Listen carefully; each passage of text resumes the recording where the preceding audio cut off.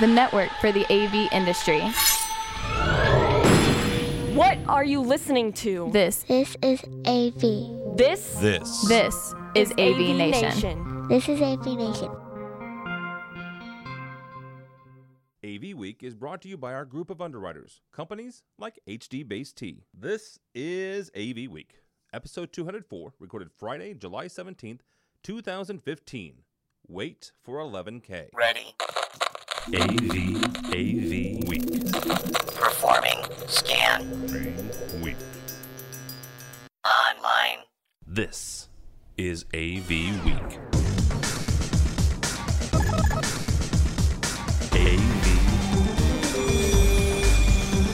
AV Week.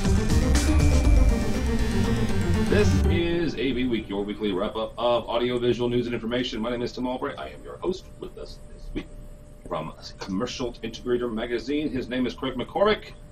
How are you? How are you, sir? I'm doing well. How about yourself? Doing good.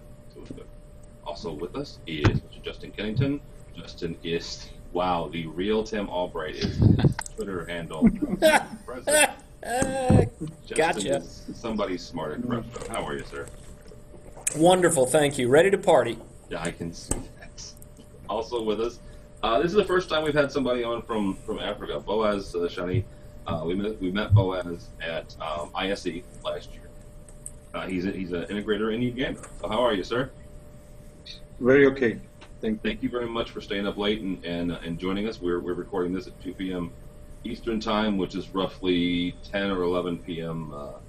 Uganda time. So thank you, sir. Yeah, 9 p.m. here. 9 p.m. Okay, so not it's fine.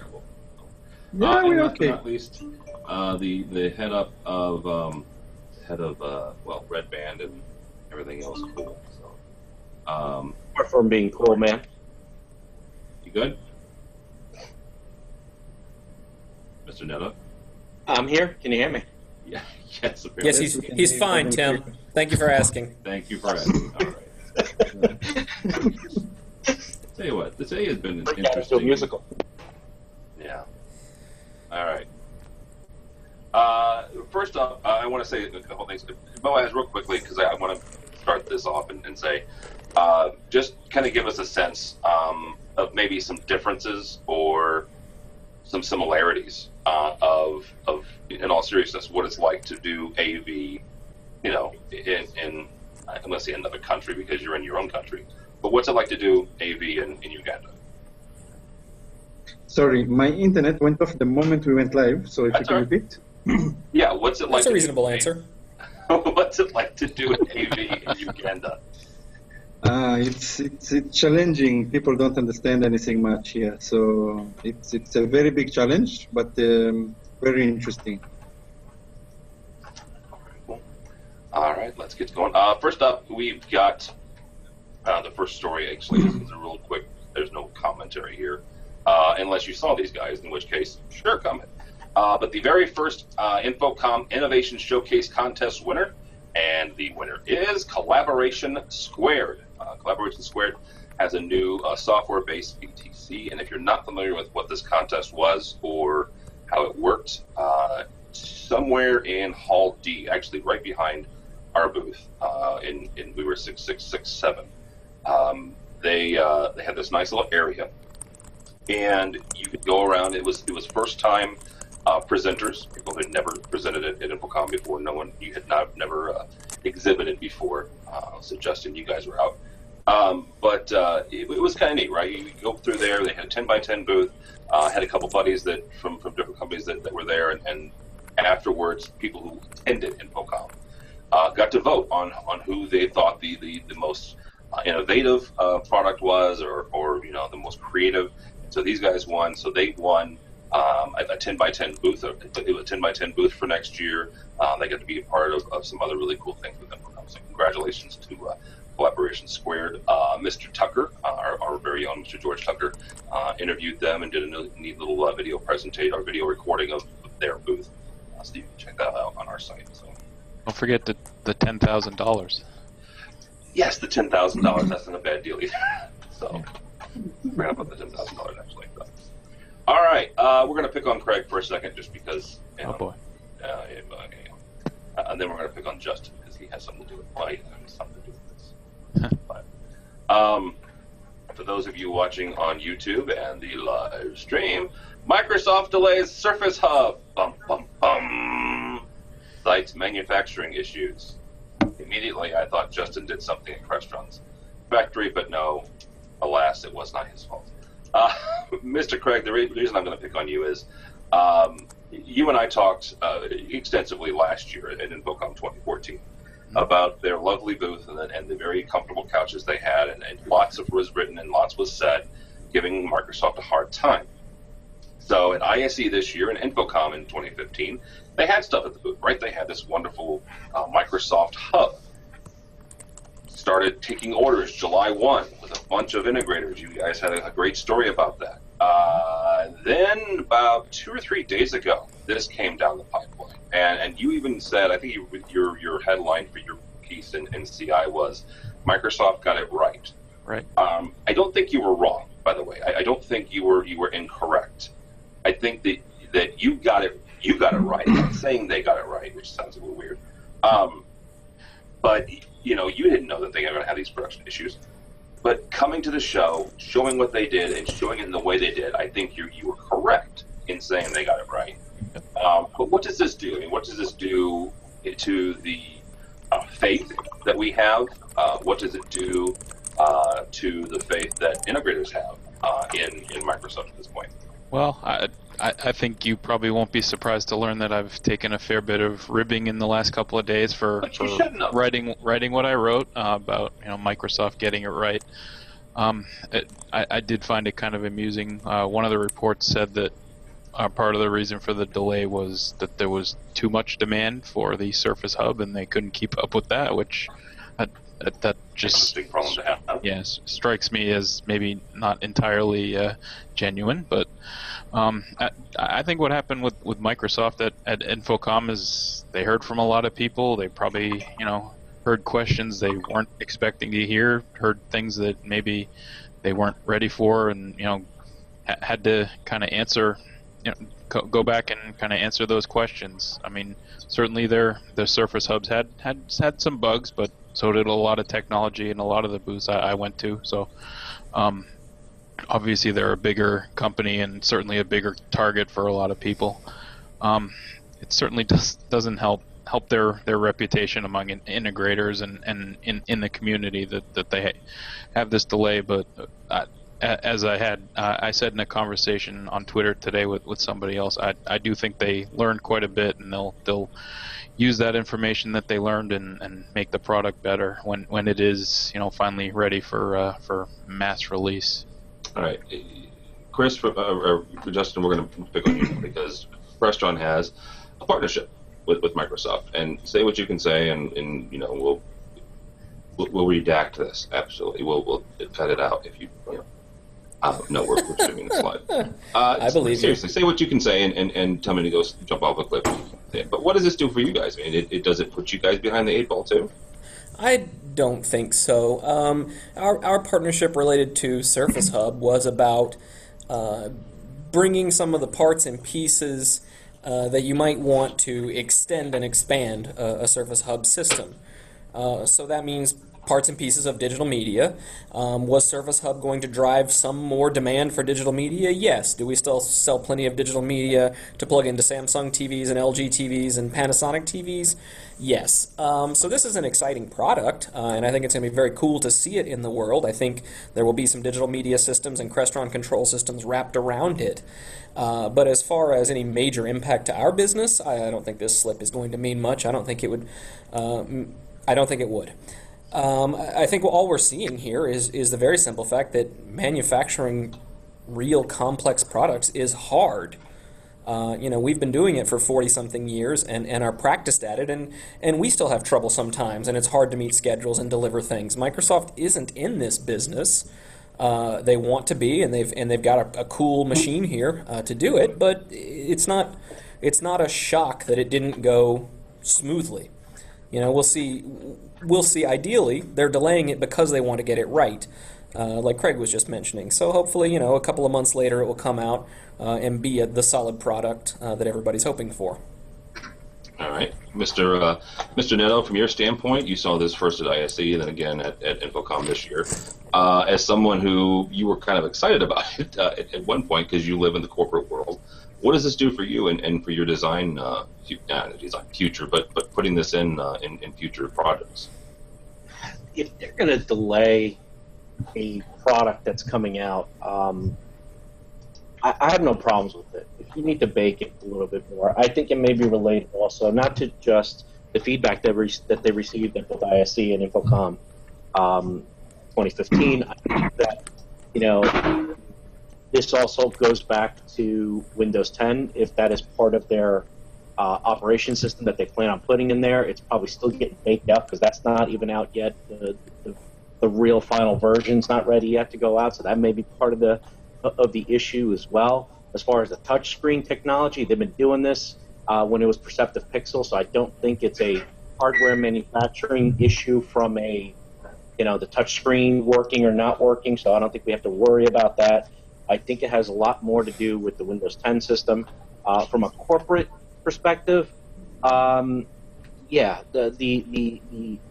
attendance of the people that were down at InfoComm that were there from corporations that were looking at an out-of-the-box type solution that they could take, put on the wall, 1, 2, 3, get a link system, a couple cameras.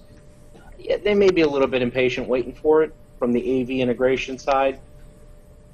I'd rather this thing bake out a little bit better from Microsoft's end. I know Crestron's waiting for it. I know that the integrators that have promised to be the sole not integrators to it, but distributors of it are waiting for it. It all sounds good, but it's technology, like Justin said, this stuff's not easy. It's not something that happens overnight, and I'd rather see this thing out through anyway. I'm not an early adopter of anything. I'd rather wait Gen 2 before, adopting it, to say. So, I think if Surface Hub had been released last year and Microsoft hadn't had the empty booth that they had last year, I don't think this would be as big of a deal. I don't think people would be making as big of a deal about it. I think the fact that they had the empty booth last year with the couches and the soccer and all that stuff and the charging stations, I think they just kind of got off to a bad start in this industry in a lot of people's eyes, and I think that kind of made the target on them a little bit bigger. I know I sound like I work for Microsoft and I'm defending them, up and down and all that stuff, but I see a lot of potential in this. I think it's going to turn out to be a good product and one that the people will, or companies will definitely implement at some point. But I think you never get a second chance to make a first impression, and certainly they started off on the wrong foot, and I think that probably made it worse. Products get delayed all the time. You guys all know that. The fact that it happened with basically the first big product that they're trying to move into this market, I think kind of makes it seem like a bigger deal than it probably is. I think we need to give Microsoft some credit for coming into the table of the AV. We've seen them also in ISE trying to come in with Skype and all sorts of things. So it's credit for them, and we need other companies, and they will only help the AV to be more recognized in the world.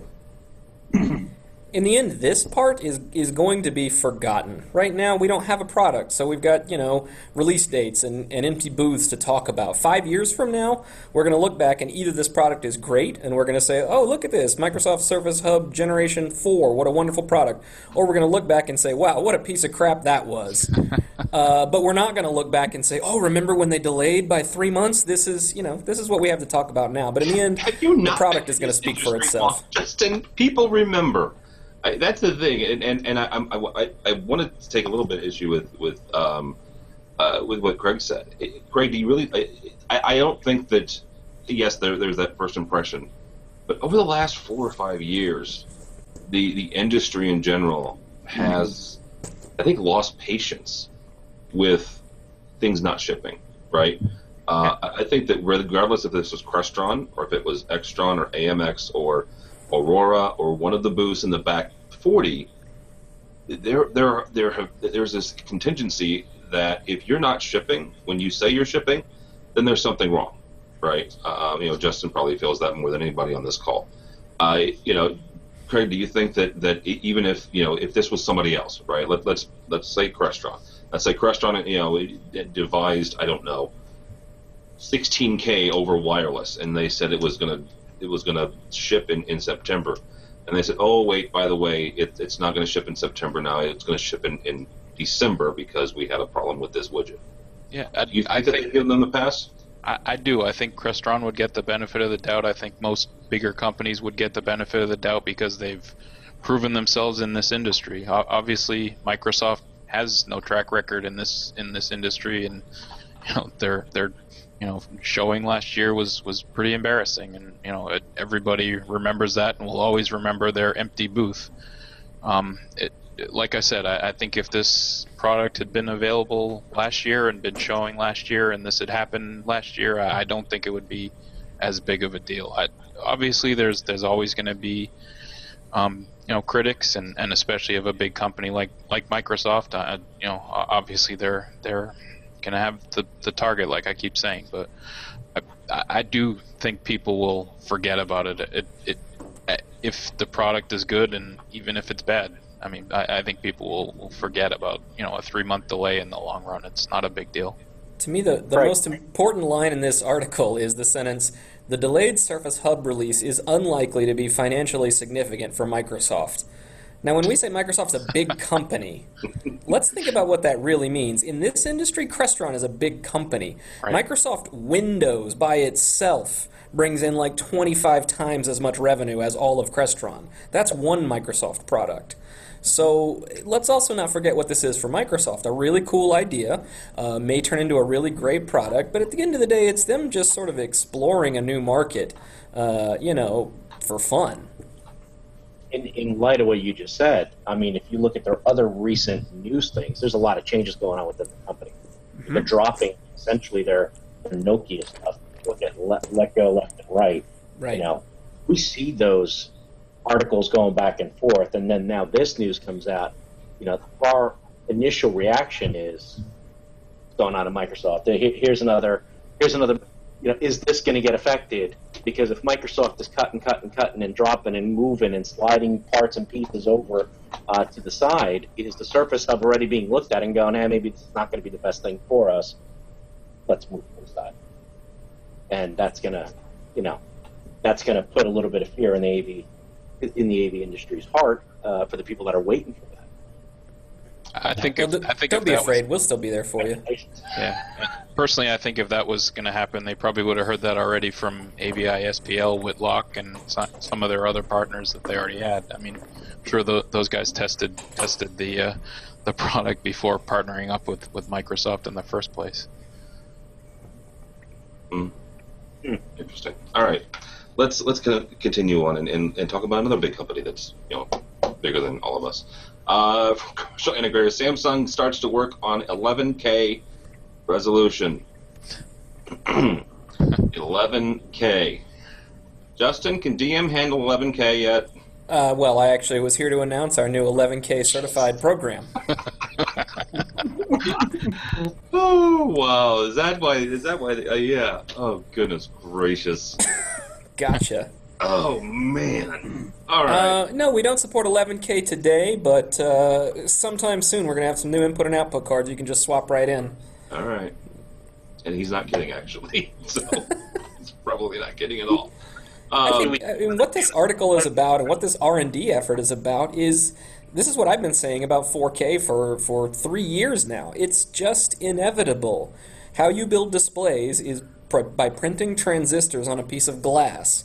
And Moore's law is very clear. It says every year and a half you can print twice as many transistors in the same space. Yep. So mobile phones aren't getting any bigger. That means pixel densities are going to go up. So just as an element of fundamental research, of course pixel densities are going to get higher. Sure, 11K by 2018 on a mobile device, I'll believe it.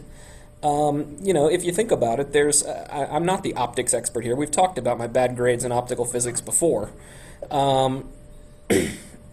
But when you look at a sheet of paper, or when you look at something in the real world, you can see that it's something in the real world. It's not a picture on a screen. And that has something to do with brightness and contrast and color depth, but it also has to do with resolution. And at some point, I think it'll be ridiculous to extend it any further, but I think we're going to keep pushing and pushing these pixel densities up, and we'll find applications for it. And one day we'll have cool 3D floating hologram displays and things, but these are all just sort of necessary steps in advancing display technology. We have a story about that, too. So. Sorry. Yeah, that's right. Haven't you ever heard of a Segway? It was nice, but I wouldn't give these guys the too early, right? Man, no, that's my fault. Mr. Netto, 11K, where are we? Do we need to talk about this, dude? Yes, we do! Greg wrote about it. Greg didn't. I got the big freaking phone. Do I need 11K in this? Hold on, I know what Chris is going to say. It's not 11K, it's only 10,870 by 5,000. That's not true 11K. I wasn't taking cool classes like optical physics like you were. He was failing them. Look, I wasn't attending them, if that's what you think. Sociology class, or anthropology and tourism class would kick your physical, whatever the hell class that was there, so we'll take it. I should warn you, we have laser beams. Well, we move around and study travel. That was my my Western. Anyway, no, I didn't have any of those cool classes in college. That's what happens when you go to a lame state school. But I don't need 11K on my cell phone. Do I get the whole Moore's Law thing? Absolutely. And Tim, the answer to all that is because they can. Mm-hmm. Because somebody wants to do it. I mean, honestly, do we really need that super high end? Yes. Justin's absolutely right. A picture is a picture, and seeing something in sight is two different things. But at some point, there's going to be a cap. I mean, I've already been told, 4K is the 480p or the 720 of what the 1080p 8K or 16K will be. It's where we're starting is with 4K, believe it or not. Do we really need to have it on a cell phone? Probably not. I just want to know, is 11K going to be known as Super Duper Ultra HD also?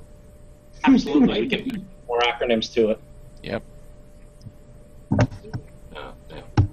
Greg, from your standpoint, you guys wrote the story. Chelsea wrote the story, but where do you think this goes? I think, like Justin was saying, it's going to keep on going because it can, and because somebody out there wants it. I think eventually there'll be a saturation point or a point where it's no longer useful to keep extending this. But obviously we're not at that point yet, and people will buy it when it comes out. You know that. Yeah, absolutely. Boaz, from your standpoint, whether it's mobile or what have you, how do we get this from how do we translate this from a Samsung device to putting it on a display somewhere?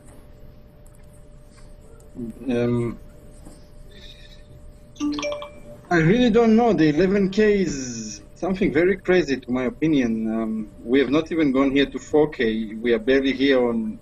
People don't know what is Ultra HD. I don't know. We need to see how the industry is going.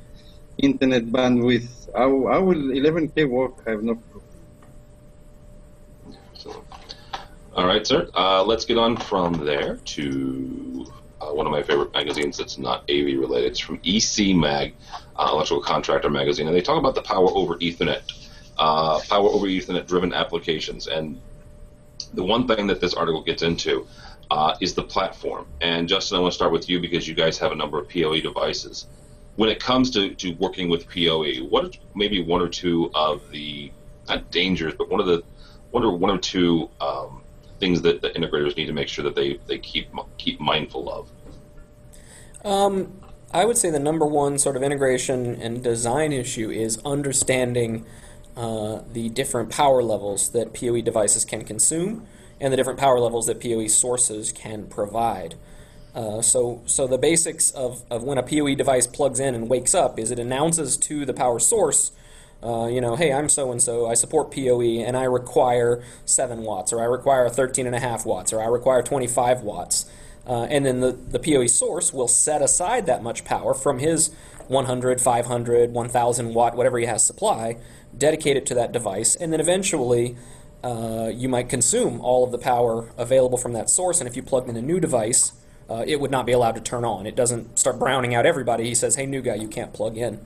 So as we get to higher and higher powered node devices, the devices taking power, it becomes important to realize that just because, let's say, you have a PoE switch with 48 ports, that doesn't mean that it can drive 25 watts on all 48 ports at the same time. That's like, 2,000 watts, something like that? Maybe it has that kind of supply. If it does, you'll know from the fans.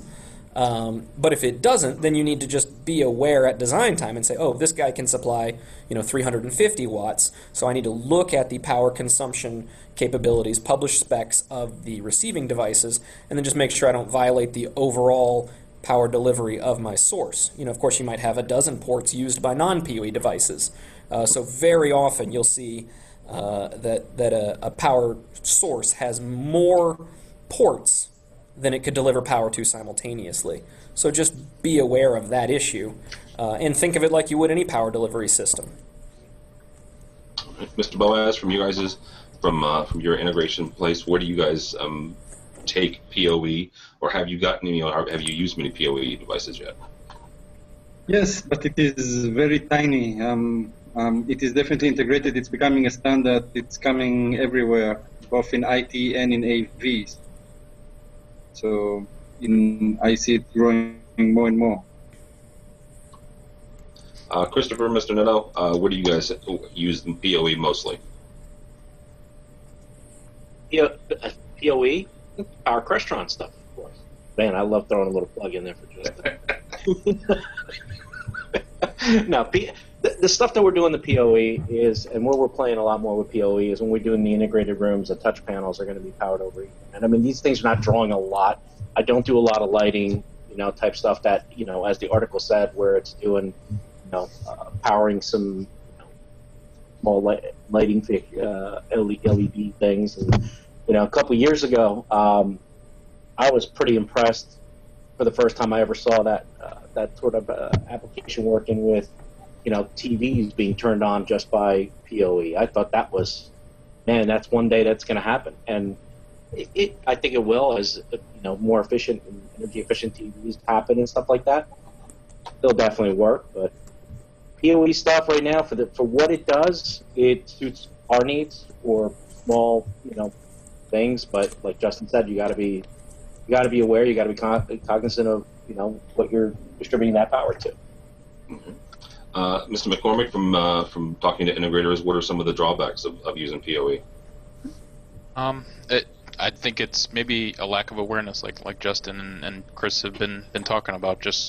You just have to make sure you're aware of what the ramifications are when you do use it, and kind of when you connect to one thing, it doesn't always work out the way that you expect it to. So.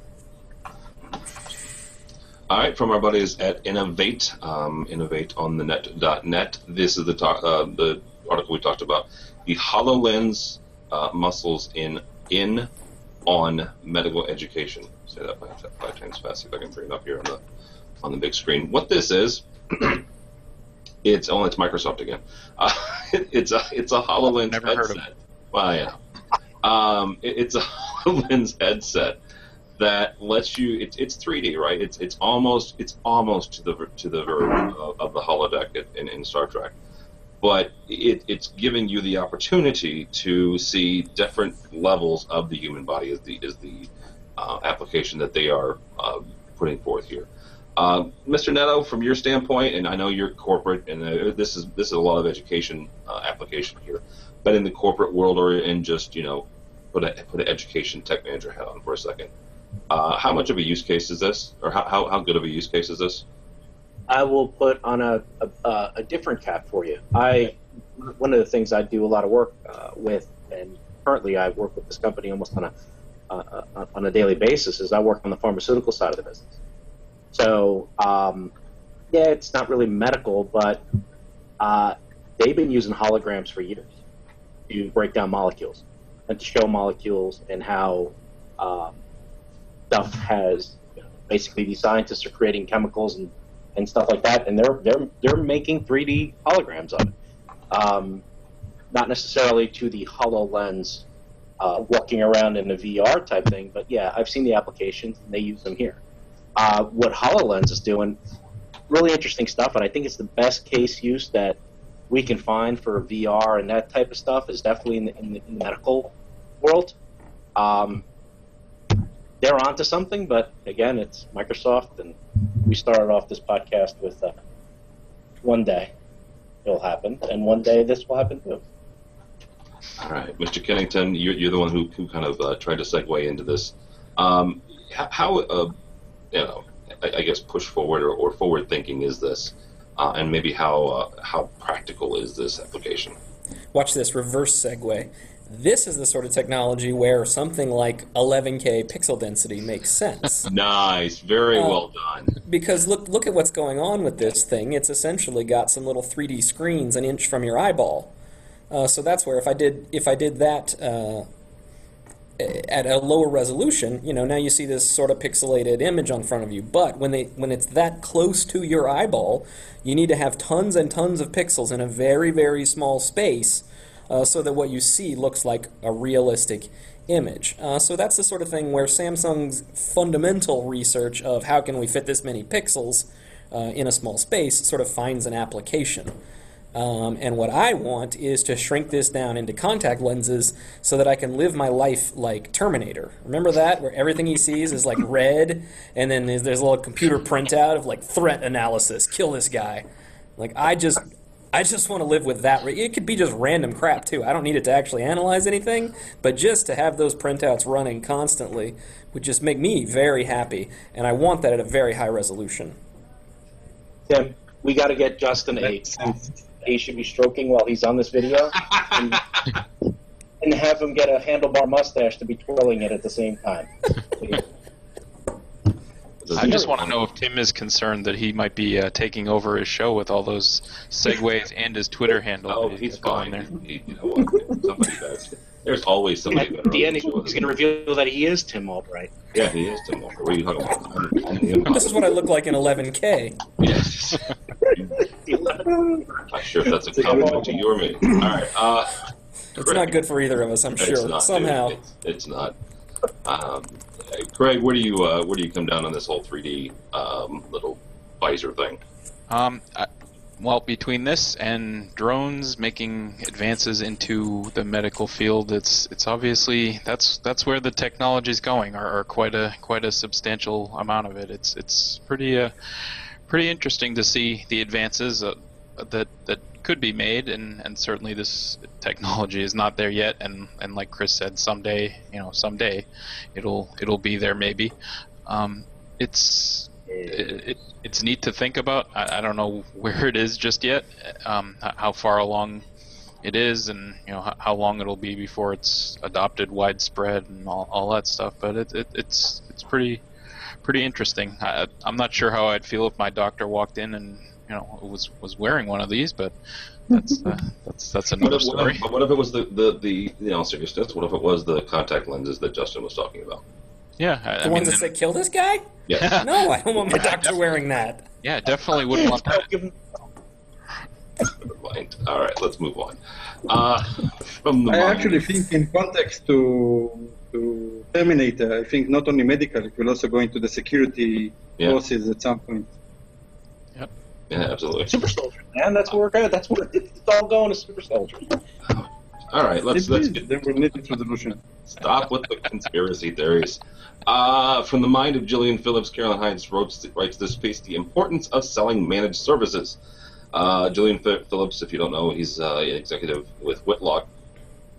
He's been evangelizing for quite a long time, as well as others, about the importance of selling services. Justin will probably let you off the hook on this one unless you want to chime in. Boaz, we're going to start with you though. When it comes to AV in Uganda, and I really hate to keep harping on that, but it is something interesting to me that here's someone who's doing AV outside of the U.S. Do you guys sell more boxes, or do you sell more installation? That part of it, or have you guys gotten in the mindset of selling services? Right now we sell a bit of everything. I don't know if you can hear me. I think internet went off. No, I think I'm back. We sell a bit of everything, and it always looks like it's not there, not here. But I believe it's a good thing. We're doing a lot of education, and we are exposing people. So in the next 2 to 3 years, I believe Africa will be the fastest growing in AV. So right now we sell a bit of almost every solution, and the demand is high. But it will just take time to even have any kind of statistics to be able to analyze what is going to move or what is not. All right, Chris, from your standpoint, and you're more in the corporate world, is that where folks who are servicing the corporate world need to be headed? Well, I mean, every other industry is in that, trying to push that managed service role. I mean, but we've talked about this at shows and events, and even at the CI Summit, this was brought up as far as last year when we talked about it. My sticking point with managed service is this: everybody wants to sell it. It sounds great in theory, but there is a responsibility to the integrator, to the consultant, and even to manufacturers that are trying to sell the managed service as well. That if the managed service is only going to be successful with the people that you have working. So if you want to sell a service, you better have the qualified people, you better have the dedicated people, and you better have the knowledgeable people there working on the team to make this successful. Because if what you're trying to sell is printouts and spreadsheets that are going to go back to a customer, then they're going to feel like you're not getting that value. So yeah, you want to sell a managed service. You want to outsource something that people would normally do in house and bring it back as a service and be able to sell that or charge for that. You better put the value in there. And packing the value in is, you're going to have to educate your staff. You're going to have to put some time and money and invest in the staff that you have. And you're going to have to elevate your game from just going out and finding a guy who knows what a BNC cable used to be or an RJ45, and invest some time and effort and money into these people, because they're the ones that are going to make or break that managed service or solution for your company. All right, Mr. McCormick, with the number of integrators you talk to on a daily and weekly basis, what are you getting the feeling for? Are they headed that way, or are they still in the I'm going to sell an integrated service here or an integrated solution here? Well, I don't think it's a coincidence that the most successful integrators are the ones that have been selling managed services for years. The last couple of years at the very least, and have kind of perfected the model at this point. It's starting to trickle down a little bit to the medium and the smaller size integrators. Certainly there are some that are a little slower to catch on to it. Chris did bring up an interesting point about the sales staff especially.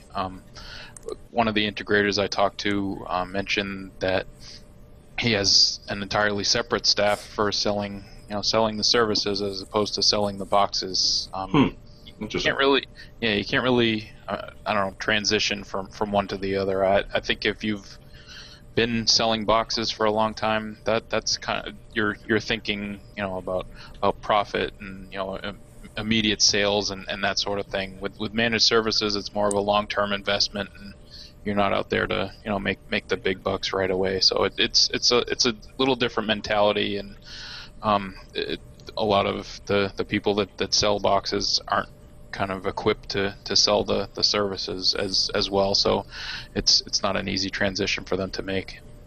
That makes sense. Yeah, that's one of those things. And in talking to Julian, he is still big on it. Yeah, obviously absolutely. you still have to sell the actual equipment. Sure. But along with that, moving more towards an IT-based, solutions model, service model. So I think there is still also a way the manufacturers play a role here, and that is in delivering equipment that can be easily managed. So we want to try and lessen that burden on the integrator. Chris is right. You're going to have to train people in a different way. They're going to have to operate in a different way. But if we can deliver equipment that is built from the ground up to be manageable and to anticipate problems and to report what's going on, then the load on the business, the integrator's business, to deliver these services is much less, and they can be much more efficient in giving their clients, the end users eventually, what they want, which is just tell me that everything's working and fix it before somebody has a problem. Okay, so but as a manufacturer then, Justin, how do you guys do that? I mean, is it something where you talk with more IT folks than your integrator folks, or you start with them, or do you even start with their end users? Absolutely. We talk to everybody. Part of Crestron's strategy is to be a more IT-centric, more service and management-focused organization. So yes, at the end of the day, what we build and sell and ship on UPS trucks are little black boxes, but those black boxes, for example, are all Ethernet connected. They all plug into our Fusion platform, or they plug into your existing SNMP platform, so that there is at a higher level a software platform in your organization that can reach out, communicate with all these little black boxes that we sold you, and help you understand the overall health of that system. So it really starts for us at the beginning of product design. Okay, it's easy to build a little HDMI extender, but what intelligence do we need to build into that HDMI extender so that in the final stages of this whole product, it can be managed without a team of 100 guys just running from room to room, seeing what's going on. Okay, so here's another question for you. When in the process, your asset management software is called Fusion. There's other ones have other ones. Of course. Where in the process do you start that? I mean, because obviously, you product managers will say, okay, we want to do this, right? Whether it's a new DM switcher or what have you. Yeah. Where in the process is that asset management component slotted in? Is it Well, for us, since we have an existing platform now in Fusion, and I mentioned we also plug into SNMP with no problem. I like to plug our third-party support. But that comes in at the very beginning. We all understand what a Fusion is and what manageability is. So when I, for example, write a product requirement, I say I need a new switch. It needs to have 6 HDMI ports and 3 HD-base-T ports. And I want to be able to, Fusion needs to be able to grab such and such data. What source is routed? Is the display turned on? Is the device overheating? What is its fan speed? Whatever those parameters are. And then when it goes to engineering, they know, okay, well, I'm going to need a CPU that can connect to the Ethernet bus. I'm going to need fan speed controllers that can report on their status. I'm going to need to be able to communicate with the HDMI gear itself to understand, what's going on there. And then that CPU and the firmware that runs it becomes the sort of clearinghouse in that small little box in that distributed system to be able to report those things up the chain to the higher level software that's running the enterprise. Oh, very interesting. All right. As we wrap up here, something we try to let me just. Somebody else talk for me, please, because it's been a long. What about the real Tim Albright? Yes, the real Tim. Something we try to do on a weekly basis is give our fine folks, our buddies and our pals at periodicals and magazines and such, the chance to tell kind of what their community and their areas are talking about. Today's this week's periodical is Commercial Integrator, and our buddy Craig McCormick, my favorite Boston Red Sox fan, is going to give us a couple stories. Yeah, absolutely. For those of you who can see behind me, you can see a lot of the covers of Commercial Integrator magazine over the years. I happen to have this month's issue available, and you might notice that there's four folks on the cover this time. Usually our company profiles focus on that we end up talking to the CEO of the companies, and in this case we talked to some owners of the company. The company is AVI Systems, and they employ what's called an employee stock ownership program, which means all employees in the companies are all double as owners of the company. So everybody kind of has a stake in what goes on with the business. It's a fairly common practice in the corporate world. It's fairly unique on the AV side, and the profile talks about some of the challenges related to that and kind of the opportunities for other companies to kind of follow that model. It's an interesting company, and it's an interesting approach to ownership. Well, and the other thing about them is they just got their Apex right at. They did. Yep.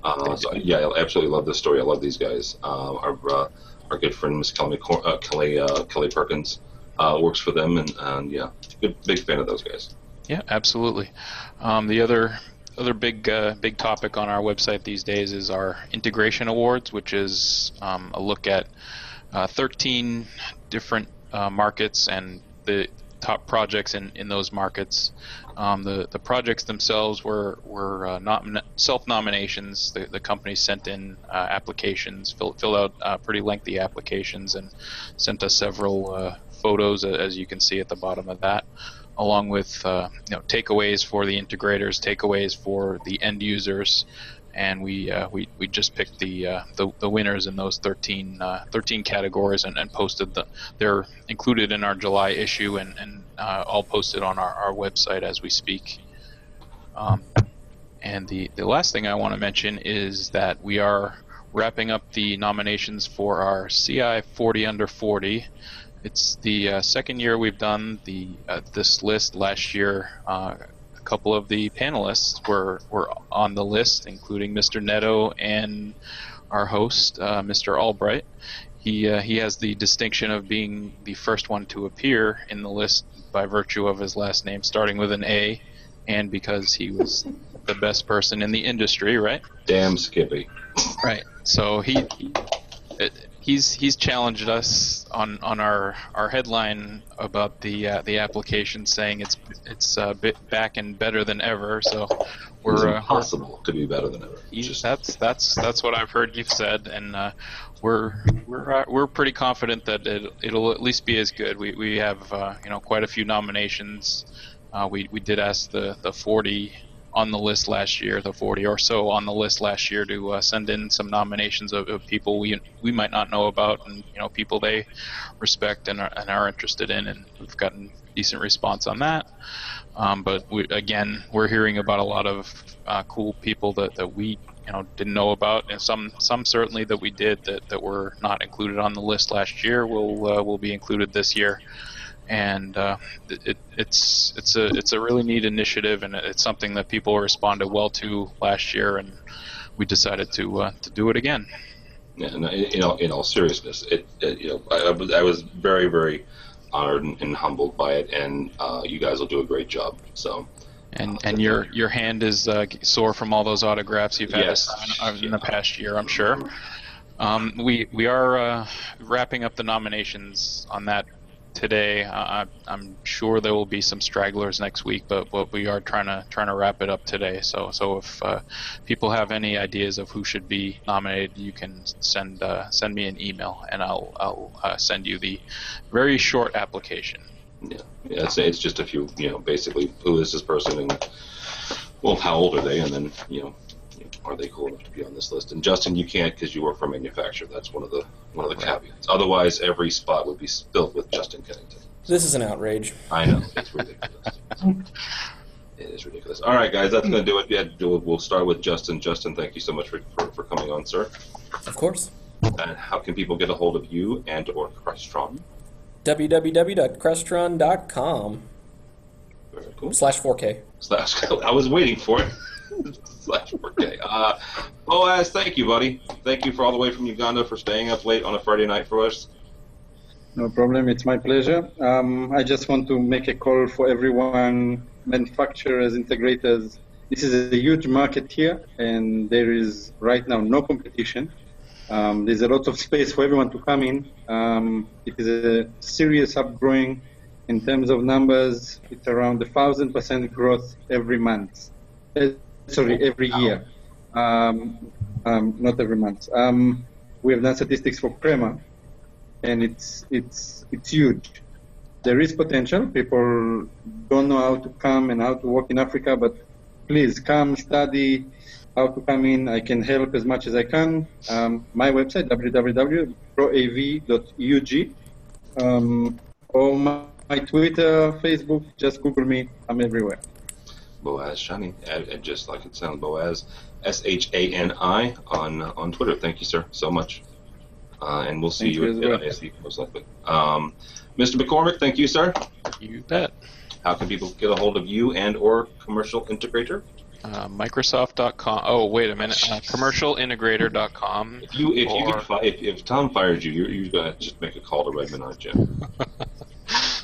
It's commercialintegrator.com, or Twitter is Craig McCormick. Craig McCormick. All right. And last but not least, Mr. Christopher Netto. Thank you, sir. Thank you, but I am pissed. I need to clarify some stuff here. First of all, I am upset that Craig McCormick did not talk about his Star Wars story. Because I look forward to hearing about that. Yes, Star Wars story? Yes. Yeah, just recently posted it yesterday about an exhibit that I heard about from Adrian Boyd. It's in Seattle right now at the EMP Museum. It's going to be traveling the country for the next 5 years, and it's the Smithsonian one, right? Yep. Yeah, and it's a interactive exhibit that looks at the costumes in the Star Wars saga. So I've heard that Chris is going to be hanging out for about 6 weeks when it moves to New York in November. Just the 6 weeks before the next movie opens, he's going to be hanging out in the museum there. It's a good time to be there. Yeah. What else are you pissed at, Chris? What else am I pissed at? I am pissed at that you did not talk about the email that we received from the Home Office in Altona, Illinois, that we now have a new underwriter in Crestron. Thank you, Justin. Yes, sir. Yes. You're pissed. I'm pissed. I'm pissed because Tim should have been talking about this as soon as we came out the gate. I'm pissed we're underwriting this damn show. Well, I'm kidding. I love you guys. Yes. We will now get you the Evil Cat and that whole Dr. Evil stuff for you. It'll be awesome. Come on every week and tell us about things in 4K land. Outside of that, do I need to be upset about anything else? No, that's pretty much it. You can find me on the internet, just about everywhere at Chris_Netto on Twitter. I'm there. I'm extremely excited about how well our AV selfie video has done. We pretty much did the 30 days of trying to push that and promote it, and we've hit roughly 2,500 views, which is up 1,000 from last year, which is awesome. So that's part of my homework that I do for AV Nation, and that whole coming together, that was awesome. I haven't been on since Infocom, so to thank people for going to the tweet up, making that successful. I've been upset with you because I'm trying to DM you and message you while you're on the show saying you've got to remember to thank people, thank the underwriter. Well, that you do, but I got some responsibilities to AV Nation. He's got a lot. Outside of that, man, you can find me on the internet, Chris_Netto on Twitter. You can find my company, which is AV Help Desk, which is www.avhelpdesk.com. Again, we're a design consultant based out of Boston, but I don't go up there to watch Redskins games unless I'm there to hang out with Craig. We're stopped by the corporate world headquarters of Commercial Integrator. Absolutely. That's what I've been up to, man. I will see you at the CI Summit in a couple weeks. Indeed. Yeah, we've got a busy time. Chris, one thing Chris does, and he started this a couple months ago. Actually, when we started doing ISE, and what did you call it? The AV Nation World Tour. And we've got CI Summit coming up. We've got CEDIA coming up. We've got a couple other things that we're not at liberty to say yet, but those are coming up as well, so that'll be kind of cool. And yes, we have a brand new underwriter in Crestron. Certain things haven't happened yet, but that's cool. To kind of let the cat out of the bag before that happens. So thank you, Justin, and thank you to everybody at Crestron for coming on board. Sounds like we haven't mailed the check, if I heard you right just now. I didn't say that. Is that the issue? I just said that there are certain I's have not been dotted and T's have not been crossed, and so they're waiting for $4,000, 4K. I'm waiting for 4K. Yes. No. Yeah, you should have held out for 11. I should have held out for 11. You're right. Anyhow, so thank you very much. If you're interested in what this whole underwriting thing is about, there's a page on our website, avnation.tv, avnation.tv. It just kind of spells it out. We don't sell ads. We do underwriting. It's for sort of a PBS, BBC type model. But if you're interested, you can check it out there. And go by the website if you would. Don't follow me, but go by the website, avnation.tv. You'll find this program and a host of others. We have brand new State of Controls, brand new ed techs coming down the pipeline, brand new Live Lives all sorts of really cool, great shows. And a couple of really cool things coming down as far as bloggers. Our team is working on some really great things for AV Month. Do that again, and some other interesting things. So yeah, check out the website, avnation.tv. avnation.tv. Thanks so much for listening. Thanks so much for watching. This has been AV Week.